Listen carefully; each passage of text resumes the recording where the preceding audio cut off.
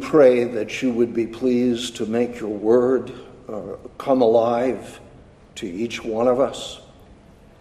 Help me in working through this material that's on the screen before me here at the pulpit, on the screen behind me for your people. And we pray, Lord, that you would give us minds to comprehend how your new covenant church is marked by all being regenerate, all knowing you, and all being forgiven of our sins. Help us to see our great privilege in this.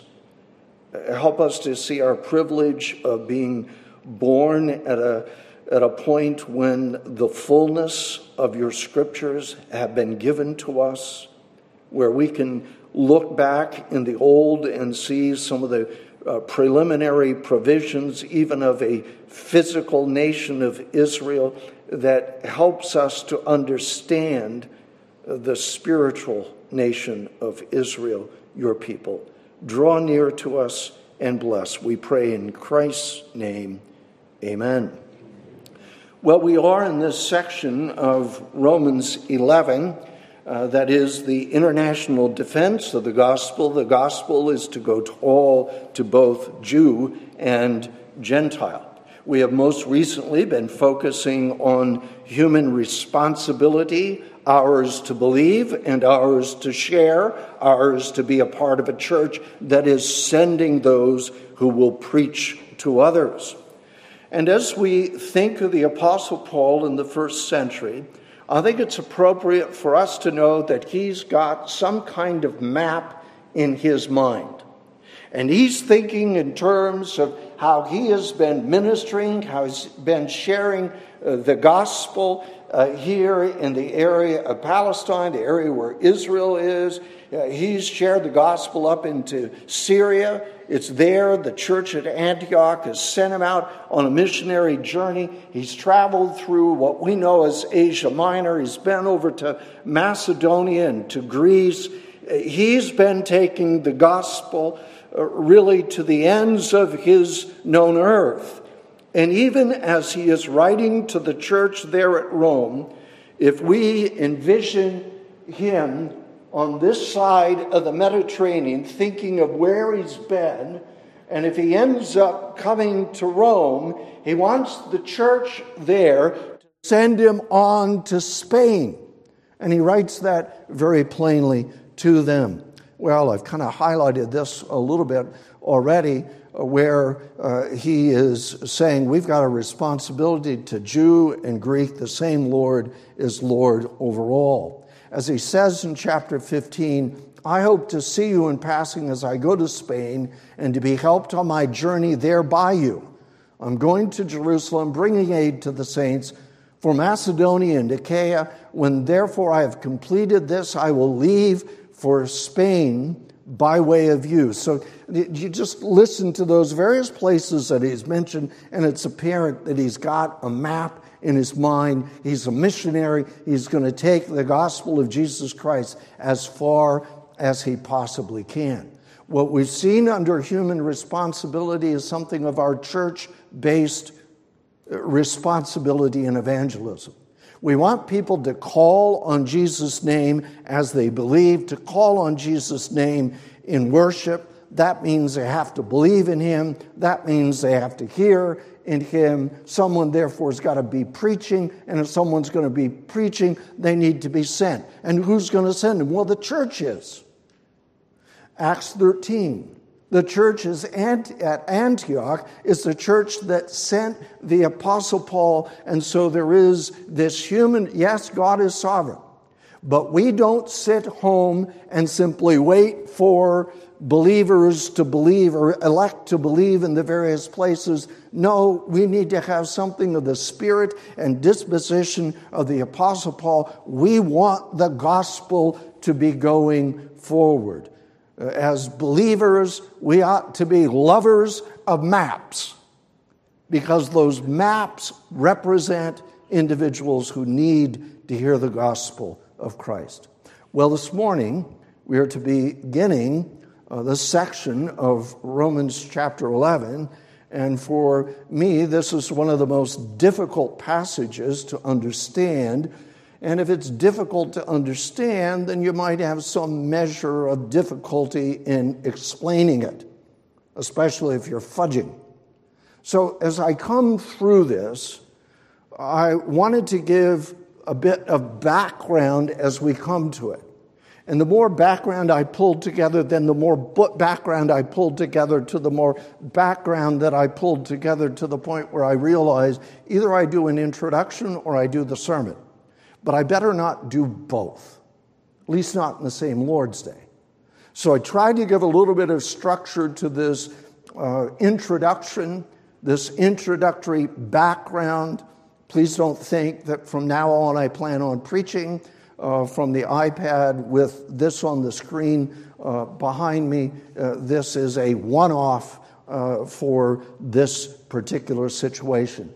In the chapter of Romans 11, there is language here. You can see Morris's division, remnant of Israel, restoration of Israel, and conversion of Israel. So it may be rather important to understand who Israel is, especially when Israel is used in different ways in the book of Romans.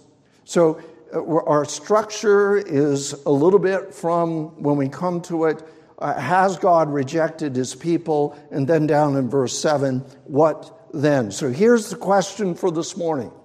Who are God's true people? If you ask this smaller question of, well, do you mean who are God's true people in the Old Testament? Who are God's true people in the New Testament? Well, we're well on our way to answering that question. Notice with me what we've got going on, this very striking picture in Romans chapter 11 and verse 2, latter part.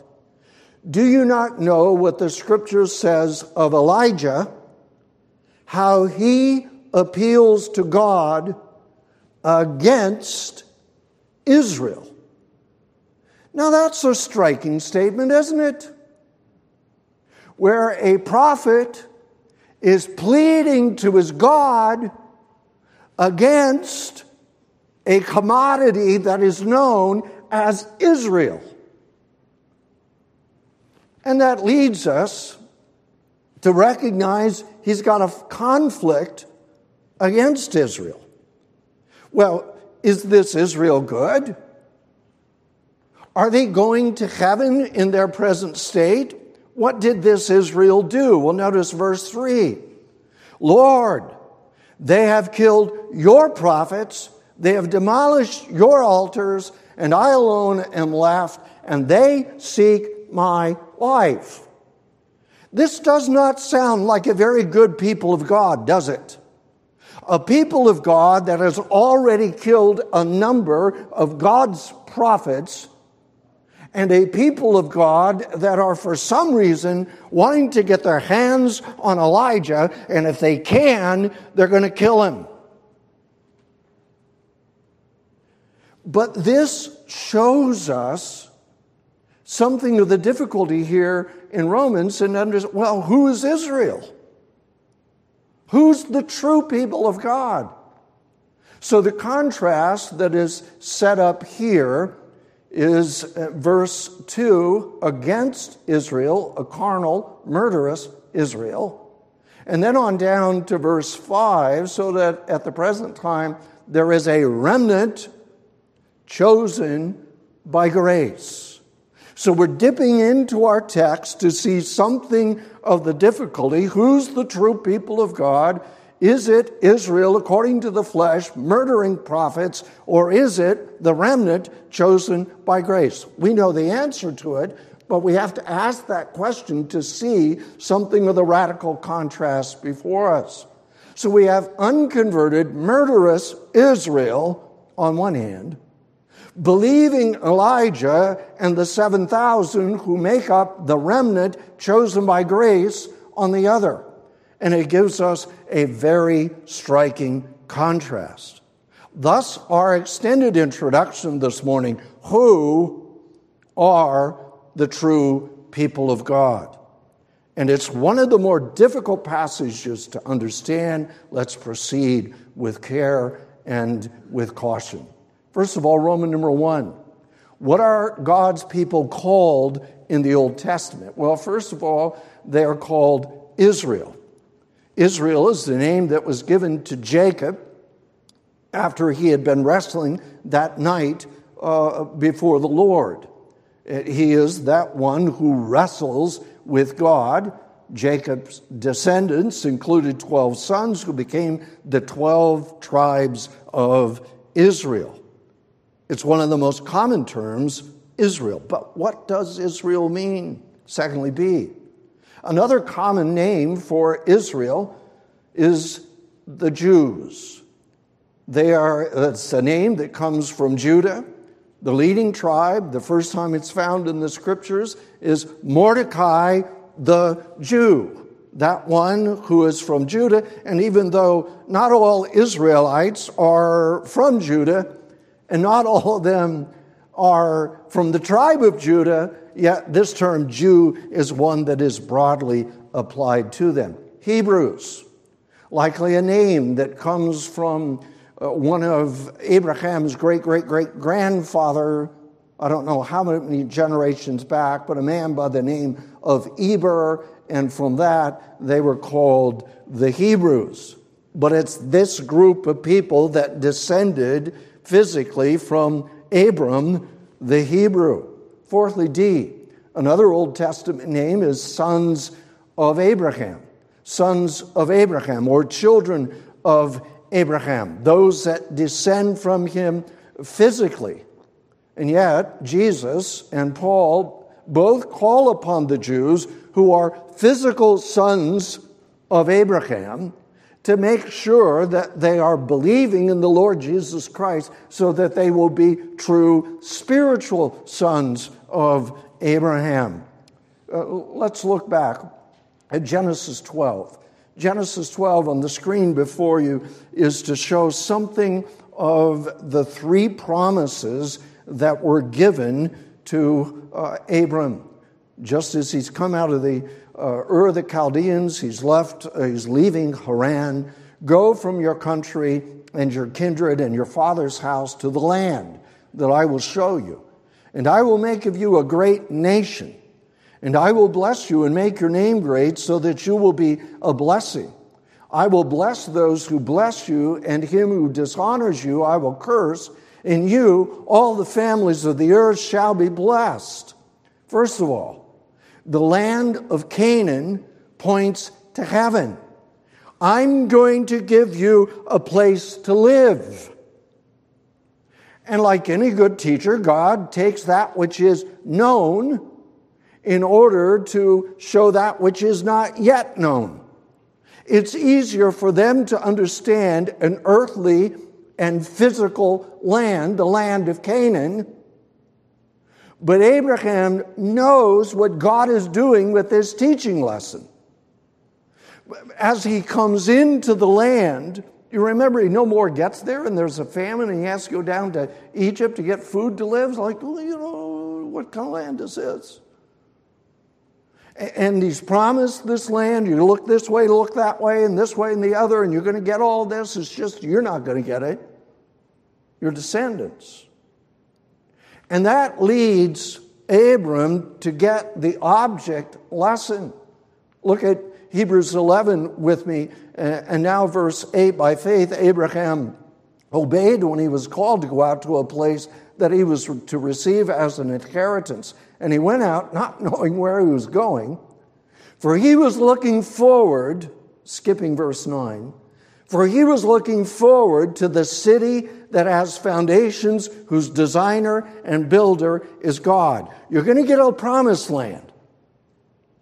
But ultimately, your promised land is not this piece of real estate here on the earth. This earthly, physical land is for you to look at it, long for it, and see that the ultimate fulfillment is that land in heaven. It is heaven itself. Further, now, verse 13, the end there marked in the green, they were strangers and exiles on the earth. Verse 16, but as it is, they desire a better country, that is a heavenly one. Therefore, God is not ashamed to be called their God, for he has prepared for them a city. So I want you to get this in your minds. God gives an earthly, physical promise. But when God gives that to Abraham, he wants him to know that there is something much greater than an earthly, physical land still on this sin-cursed world.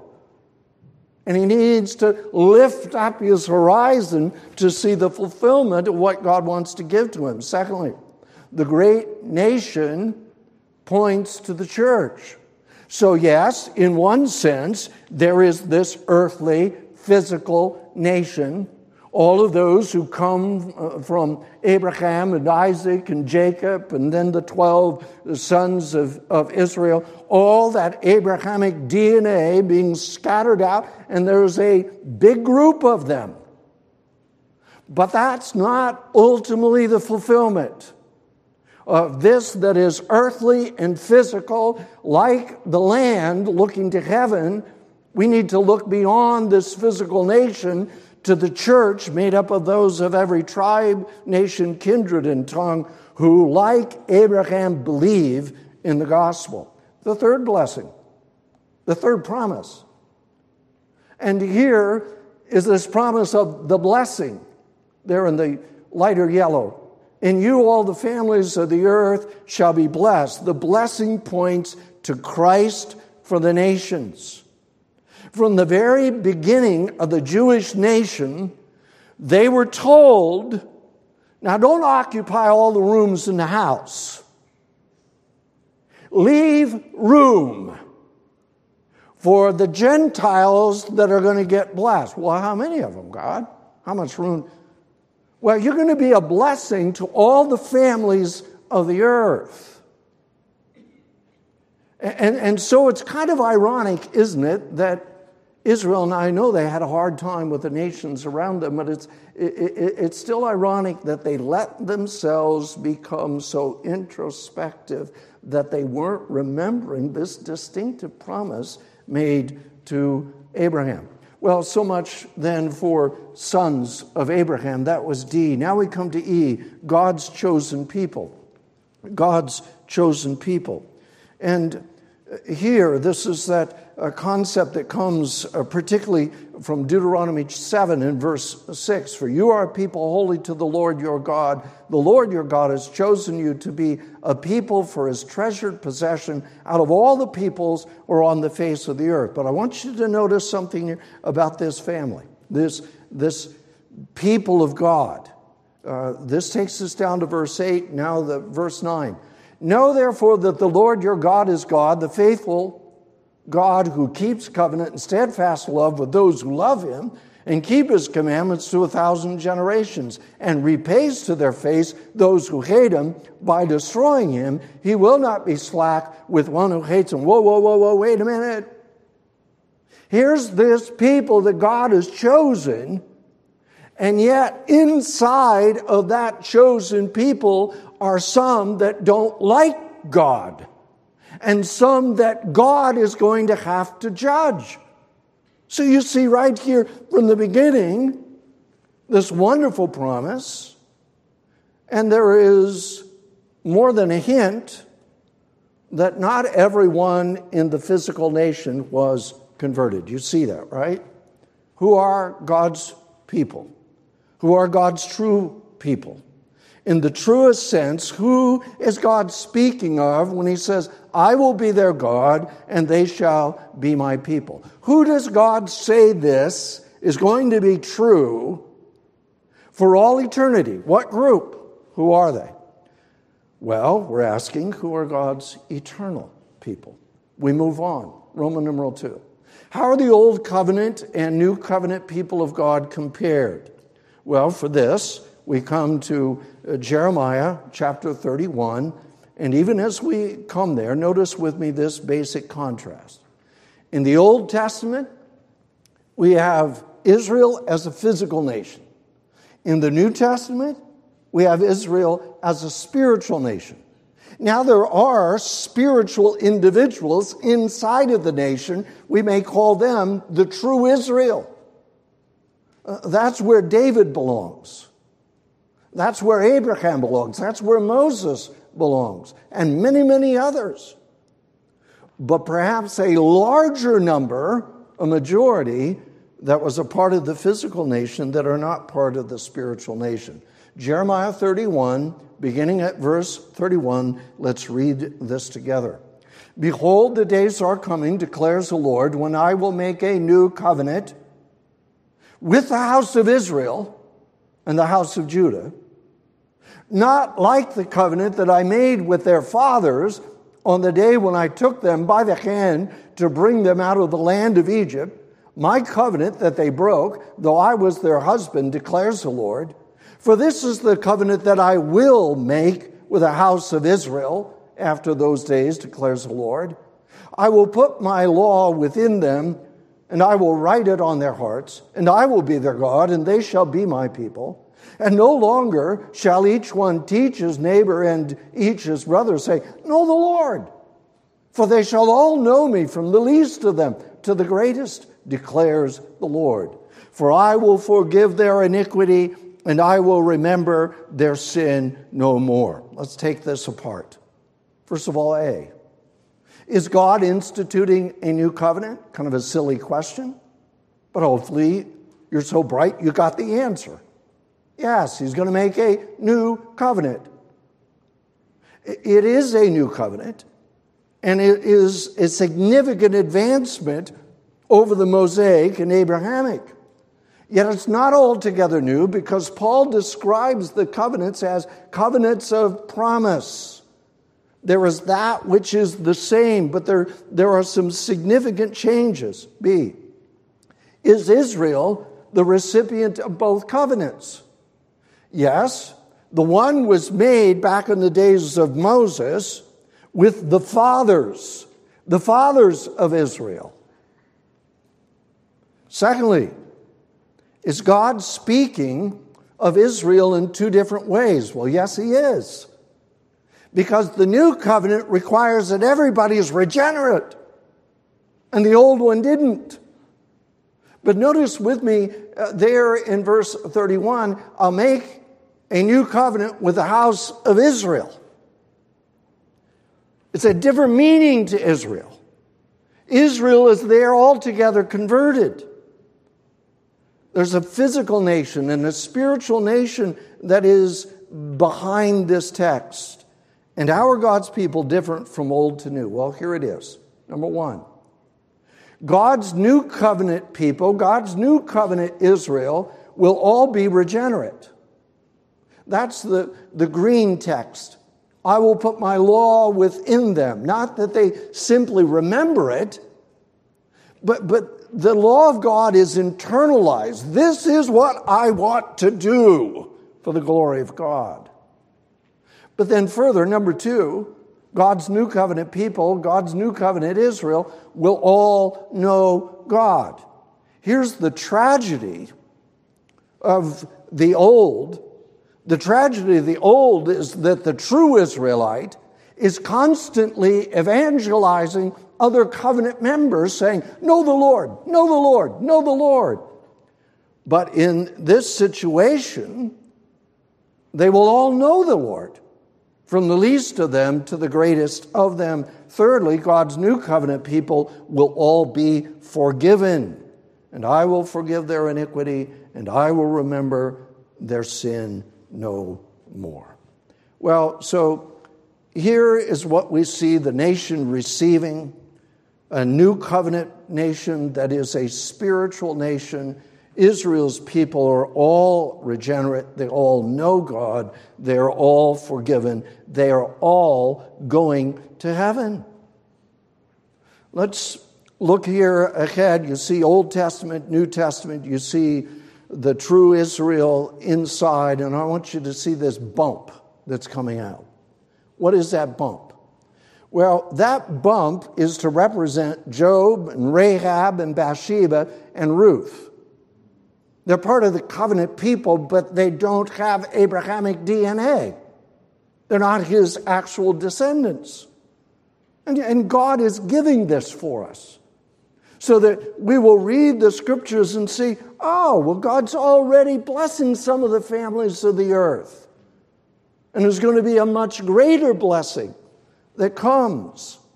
And the other thing we need to realize is that the true church here, in this era, we are marked by blots and blemishes. And this is one of the hardest things for us to deal with in church life. I thought we were all going to heaven. Only in heaven will the unbelieving blemishes be completely removed. But it is still our goal to have a believing church membership. Who are God's people? Now, thirdly, does the Old Testament know of a regenerate Israel? Or does the Old Testament only think of Israel in the two stages? Well, notice Psalm 73 where Asaph says, truly God is good to Israel, to those who are pure in heart. He's not talking about an Israel that is murdering God's prophets. He's not talking about an Israel that is trying to find Elijah so they can kill him. Those who are pure in heart. It's almost like Israel is equated to that. Then further we find in Ezekiel's prophecy, I will take you from the nations and gather you from all the countries and bring you into your own land. That sounds very Israelitish, doesn't it? Very Old Testament-y. But then you get this. I will sprinkle clean water on you, and you shall be clean from all your uncleannesses, and from all your idols I will cleanse you. I think that's speaking of their justification. Verse 26. And I will give you a new heart and a new spirit, and a new spirit I will put within you, and I will remove the heart of stone from your flesh and give you a heart of flesh. They're going to be regenerate. They're going to have the new birth. And I will put my spirit within you and cause you to walk in my statutes and be careful to obey my rules. Does this sound like the Israel that is killing the prophets in the days of Elijah? No. Elijah's the one who's got the heart of flesh, not those that are trying to kill him. And you shall dwell in the land that I gave to your fathers, and you shall be my people, and I will be your God, and I will deliver you from all your uncleannesses. Speaking of a regenerate Israel, most likely looking off into the future. Isaiah 45. Oh, this wonderful gospel call, 45 verse 22, notice it. Turn to me and be saved, all the ends of the earth. For I am God, and there is no other. The gospel's reaching out. Isaiah's got a map in his mind. The gospel's going to go. It's going to break forward. Let your eyes drop down to verse 25. In the Lord, all the offspring of Israel shall be justified and shall glory. Well, what Israel is that? Not the guys killing the prophets. So there's another Israel in view, a regenerate Israel. Roman numeral 4. Does the New Testament know of a regenerate Israel? If you ask this follow-up question, then you've already started to answer the big question, who are God's true people? Does the New Testament know a regenerate Israel? Listen to Jesus talking to Nathanael, just meeting him. Jesus saw Nathanael coming toward him and said of him, behold, an Israelite indeed, in whom there is no deceit. Literally, behold, truly an Israelite, in whom there is no deceit. The only way to understand this is to understand that Jesus is communicating to Nathanael that a true Israelite is one who is regenerate, one who is not marked by deceit. Who are God's true people? Does the New Testament know of a regenerate Israel? Galatians 3 and verse 7. Yes, the New Testament knows of an Israel that is regenerate. They're marked by faith. See it here in verse 7. Know then that it is those of faith who are the sons of Abraham. Remember that earlier background question, well, how are the people of God known in the Old Testament? And one of those concepts, one of the names that is given to them is sons of Abraham. And now Paul's coming along as a Jew, as a converted Jew. As a converted Jew is now the apostle to the Gentiles, and he's telling us that now in God's purposes in the new covenant, know then that it is those of faith who are the sons of Abraham. Well, maybe he misspoke. Seems rather clear for a misspeaking, doesn't it? Verse 25. But now that faith has come, we are no longer under guardian, for in Christ Jesus you are all sons of God through faith. For as many of you as were baptized into Christ have put on Christ. There is neither Jew nor Greek. There is neither slave nor free. There is neither male and female. For you are all one in Christ. If you're in Christ, all those other distinctions go away. And if you are Christ's, then you are Abraham's offspring, heirs according to promise. So very plainly, the offspring of Abraham means that such a people needs to be regenerate. Now come with me to Peter. So we've heard Paul, we've heard Jesus, now we're going to hear Peter. 1 Peter 2, beginning at verse 4. As you come to him, a living stone, rejected by men, but in the sight of God, chosen and precious. Wonder where that comes from. You yourselves, like living stones, are being built up as a spiritual house to be a spiritual priesthood. And then notice in verse 7, so the honor is for you who believe. That's the distinctive feature of God's people in the new covenant. Notice 8. A stone of stumbling and a rock of offense, they stumble because they disobey the word. This is the Old Testament people of God that are not regenerate. Now verse 9, you are a chosen race, a royal priesthood, a holy nation, a people of God for his own possession. You see what Peter is doing? He's reaching back into the Old Testament. He's getting these concepts of nation and of priesthood, these worshipers, and he's applying that all to the new covenant people of God. On the top, 1 Peter 2 and verse 4 and following. In the sight of God, chosen and precious. Verse 9, you are a chosen race, a royal priesthood, a holy nation, a people for his own possession, called out of darkness. What do we have in Deuteronomy 7 and verse 6? For you are a people holy to the Lord your God. The Lord your God has chosen you to be a people for his treasured possession. Out of all the peoples who are on the face of the earth, God chose you out of all the peoples. Peter says, God chose you out of darkness. Little different emphasis. But very plainly, Peter is saying the New Testament people of God are regenerate. All right, now here we are in Romans. It's noon. And we're finally making it to Romans. Thank you for staying with me. First of all, we need to ask the question, who are the true people of God in Romans? First of all, there is an outward and physical Jew, and there is a true Jew who is inwardly changed by the Holy Spirit. See this passage? Remember? Romans 2, verse 28.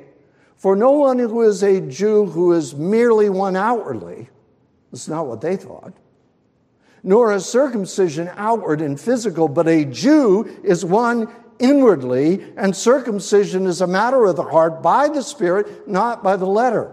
His praise is not from man, but from God. Who are God's true people? Not those who have external circumcision, not those who are born physically into the family, but those who have been circumcised in the heart, and those who have been born anew are the true Jews. Next line. Romans 9. You got physical Israel contrasted with true spiritual Israel. And then you've got the physical children of Abraham in verse 8 of chapter 9 and the true spiritual children of Abraham. So we'll take two of these, verse 6 and verse 8 of chapter 9. Here they are. But it is not as though the word of God has failed, for not all who are descended from physical Israel belong to true spiritual Israel. There's no other way to read it. And not all are the physical children of Abraham because they are his physical offspring. But through Isaac shall your offspring be named. This means that it is not the children of the flesh, Abrahamic DNA, who are the children of God, but the children of the promise. Those who believe the promise are counted as the offspring, counted as the regenerate offspring. So, two Israels in verse 6. There's the physical Israel of the Old Testament. There's the spiritual Israel of the New. Now we're finally 1203. We have arrived at Romans chapter 11. Romans 11 in verse 1, there is a contrast between the physical people of God and the foreknown people of God. This one is not as plain. That's why we've got all this background. I ask then, has God rejected his people? The people of the Jews? By no means, for I myself am an Israelite, a descendant of Abraham, a member of the tribe of Benjamin. Pretty plain what people of God he's talking about. But now in verse 2, God has not rejected his people whom he foreknew. Remember foreknow? Back in Romans 8, 29 and 30. Those that God starts off by foreknowing, he predestines. Those that are predestined end up being called. Those who are called end up being justified. And those who are justified end up being glorified. I'm a lot more comfortable saying, though it's difficult, that the people whom he foreknew are this new covenant people of God, those who are truly saved. Now we're at verse 2. Who are God's true people in Romans? To be the physical, and verse 5 is going to give us the contrast. Latter part of 2, how Elijah appeals to God against Israel. Isn't that sobering? That a prophet would need to plead against that unbelieving nation that was so bad in its unbelief that it was doing the things that it was doing. Lord, they have killed your prophets. They have destroyed your altars. They seek my life. But then verse 5, we've got a remnant. The true Israel inside, the small circle inside the bigger circle. I have kept for myself 7,000 men who have not bowed the knee to Baal. Now, verse 7, physical Israel being contrasted with the elect. What then? Israel has failed to obtain. Literally, Israel has not obtained. The contrast is the elect obtained. Same word in the English, in the ESV, same word in the Greek. Israel failed to obtain, the elect obtained it. The rest were hardened. They had a spirit of stupor, eyes that would not see and ears that would not hear. Israel is said to have failed to obtain salvation while this smaller group gets it. So I hope you're at the point where you say, okay, I'm getting it. There is, in Israel means two different things in the Scriptures. There's a physical Israel and there is a spiritual Israel. There are Jews that are circumcised and they're in the line of Abraham, but they're not the true Jew. The true Jew, the real Jew, is the one that the Holy Spirit has worked regeneration, circumcising not the foreskin, but the heart. And they have the Spirit of God operating within them.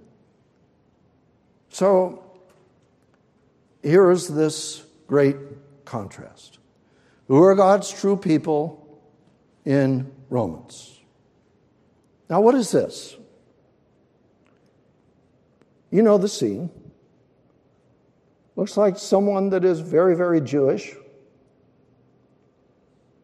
And you probably recognize the Wailing Wall there. If you look real close, you can see that there are little papers of prayers that are being stuck in the cracks there. And it's really tragic. Really tragic. God's people according to the flesh, but they have rejected the Messiah that God sent to them. Think of what they go through. They have failed to obtain that salvation. Now, I want you to have this vision in your mind so that you can get a sense of what is going through that worshiper's mind back here. He would know that at the time of the first century, for us, the time of Christ, this is what the temple precinct looked like. This large area here, Solomon's portico going all the way around, and then the temple itself there. And the Wailing Wall is down on that other side. It's down about 30, 40 feet from the bottom of that arrow. The Wailing Wall is there. That's all they've got left. It's not a part of the temple, it's a part of the temple precincts. That's what they have left. And further, if you're looking at the temple precinct, this is now from across the Kidron Valley. You got the walls, the Wailing Walls down there. What's that building? What's that doing there? Dome of the Rock, Islamic Mosque, stuck up there in that area that is supposed to be for the temple.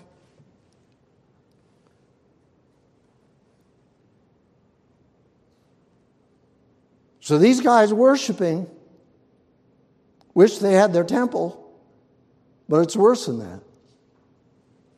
They got the Dome of the Rock. They worship, but they do not believe the scriptures that speak of Jesus Christ. And I'm not putting these things up here so that we can help them build a new temple like some people think. God forbid. There is a temple in the New Covenant, but it's made up of living stones. And Paul, and we ought as well, want those very, very Jewish individuals to become living stones in God's temple and be indwelt by the Spirit of God. With a new temple commemorating what God has allowed to be destroyed 2,000 years ago, they would still be serving God after the flesh, and they would still have no hope and without God in the world. We need to demonstrate to Jew and Gentile that Jesus is the Christ from the Old Testament scriptures. Surely he has borne our griefs and carried our sorrows, yet we esteemed him stricken, smitten by God, and afflicted. But he was pierced for our transgressions. He was crushed for our iniquities. Upon him was the chastisement that brought us peace. And with his wounds we are healed. All we like sheep have gone astray. We have turned every one to his own way, and the Lord has laid on him the iniquity of us all. And we end this morning by seeing that the gospel is to go out to everyone.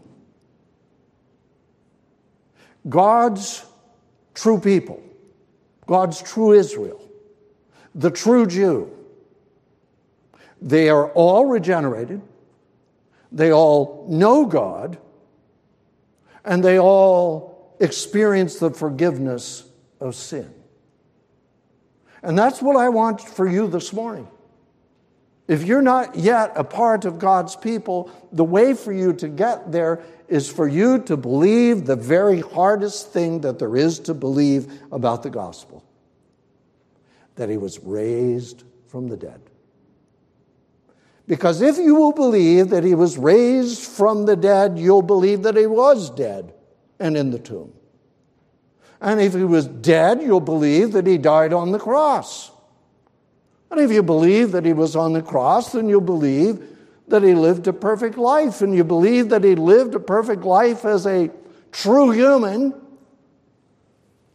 then you'll believe that he was an embryo in the Virgin's womb.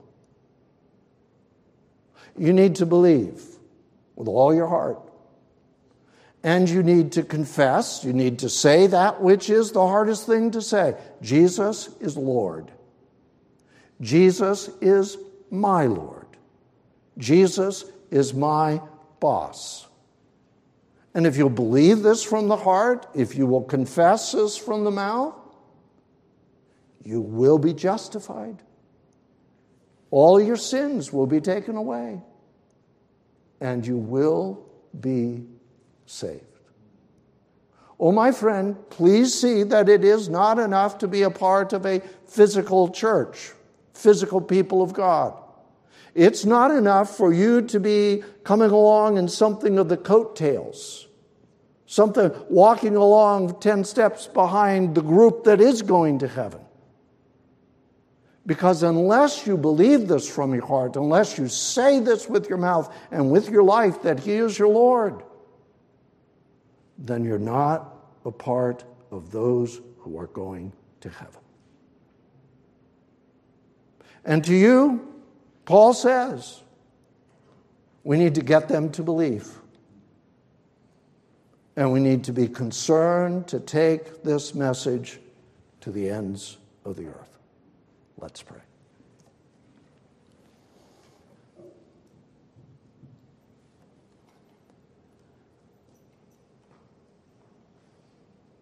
Father, we do thank you that when we come to a difficult to understand passage, what does Israel mean here?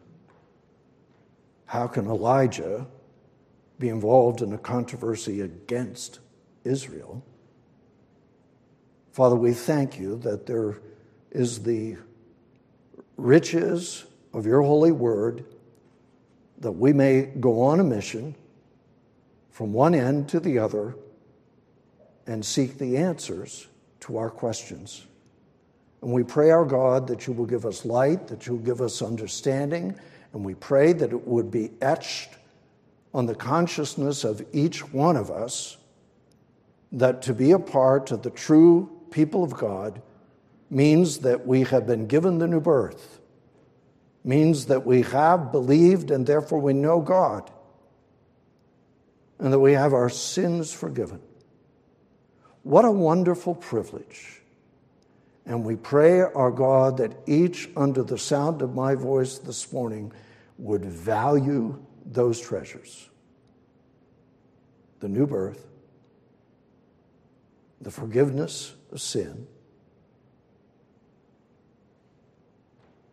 that this would set before us eternal heaven and not eternal destruction. We pray in Christ's name, amen.